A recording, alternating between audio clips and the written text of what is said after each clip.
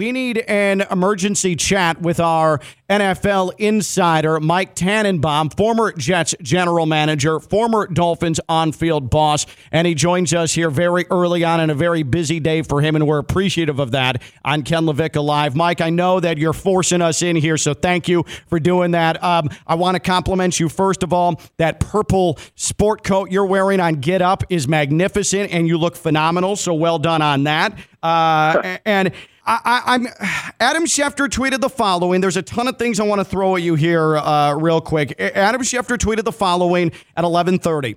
Aaron Rodgers' torn Achilles might be the most devastating injury to a team and fan base in NFL history. There's never been a player who received more offseason hype, who raised another team's expectations more, who had his season end 4 plays in without ever completing a pass. I tend to agree with that tweet. Where do you stand on it? Yeah, that's about right. Good to be with you guys. I'd say, just given the magnitude of a 4-time MVP Super Bowl champ who was on the precipice of retiring and said, hey, I'm going to put all my chips in the middle of the table and try one more time here in New York, and just to make it 4 snaps is just unconscionably tragic, and it may go down as the most significant injury in the history of the NFL. All right. So now, what is the Mike Tannenbaum blueprint over the next 72 hours or so to try and fill some holes and try and get this? Obviously, it's a great win last night, but eventually you're going to come down from that high, and you got to come to the understanding we have Zach Wilson as our starting quarterback. What's your blueprint over the next 72 hours? Yeah, it actually started last night at the stadium. I'm looking into every possibility, including Tom Brady, who there was an Instagram post of him being in New York. And look, is that a long shot? Yeah, probably, giving his ties to the Patriot organization. But we have a really good team in all other facets. So be it Colt McCoy, Matt Ryan, maybe trading for Jameis Winston, who's played really good football in this league. I'm looking at every possibility I can, because I don't think Zach Wilson can take us to where we want to go. You got to remember last year, this was a group of skill players that were championing Mike White. So if I'm the Jets, I probably have to start Zach Wilson because we're on a plane in 5 days to play the Cowboys. But I am scouring for another quarterback. I look at this Jets defense, and that's championship caliber. I guess of all those quarterbacks you named, who could fit in with the Jets and then relieve Zach Wilson if he struggles, or if he gets hurt, could come in and best run that offense, do you think? Yeah, I mean, there's a number of, you may even look at guys like Ryan Tannehill. If you want to go younger, someone like Malik Willis could be available. Tennessee has 3 quarterbacks, Will Levis, possibly Matt Stafford. If, the Rams feel like, hey, if we could get bunch of picks and maybe a couple of good players, I would certainly look at Stafford as well. So any of those would be, in my opinion, an upgrade in the coming weeks over Zach Wilson. Here with Mike Tannenbaum, our NFL insider, emergency chat with him here on Ken LaVicka Live, just minutes after we find out that Aaron Rodgers' season, at the very least, is done with a ruptured Achilles, suffered 4 plays in to his debut with gangrene last night.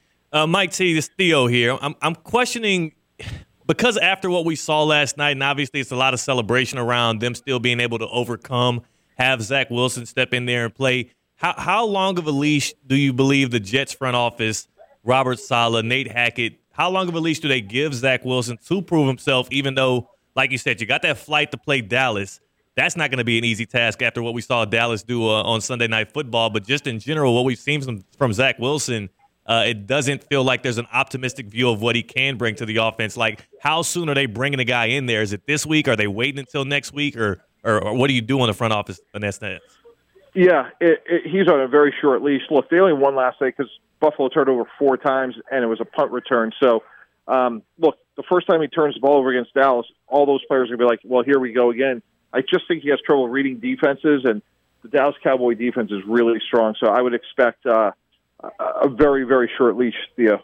What is your biggest takeaway from last night when it comes to the AFC East? I tend to believe now there's no excuses for the Dolphins. And yes, the defense looked poor, but boy, did Tua and Tyreek look unstoppable. Mike McDaniel, a play-calling force. If Tua stays healthy, there's no excuses for the Dolphins. I don't know. Josh Allen's like a drunk grizzly bear out there. I have no idea what he's doing.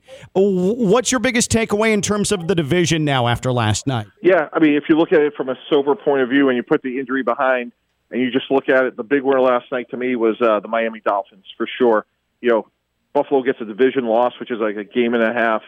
Your best, maybe your biggest competitor outside of that was Aaron Rodgers and the Jets. He's done. So from a Dolphin perspective, that was a big, big moment. Now they got to start taking care of business. And look, they still have a very difficult schedule, so it still should be a very competitive AFC. But in terms of the division, I think this puts Miami in a great spot. Let me just ask you, because we've been talking about the quarterbacks.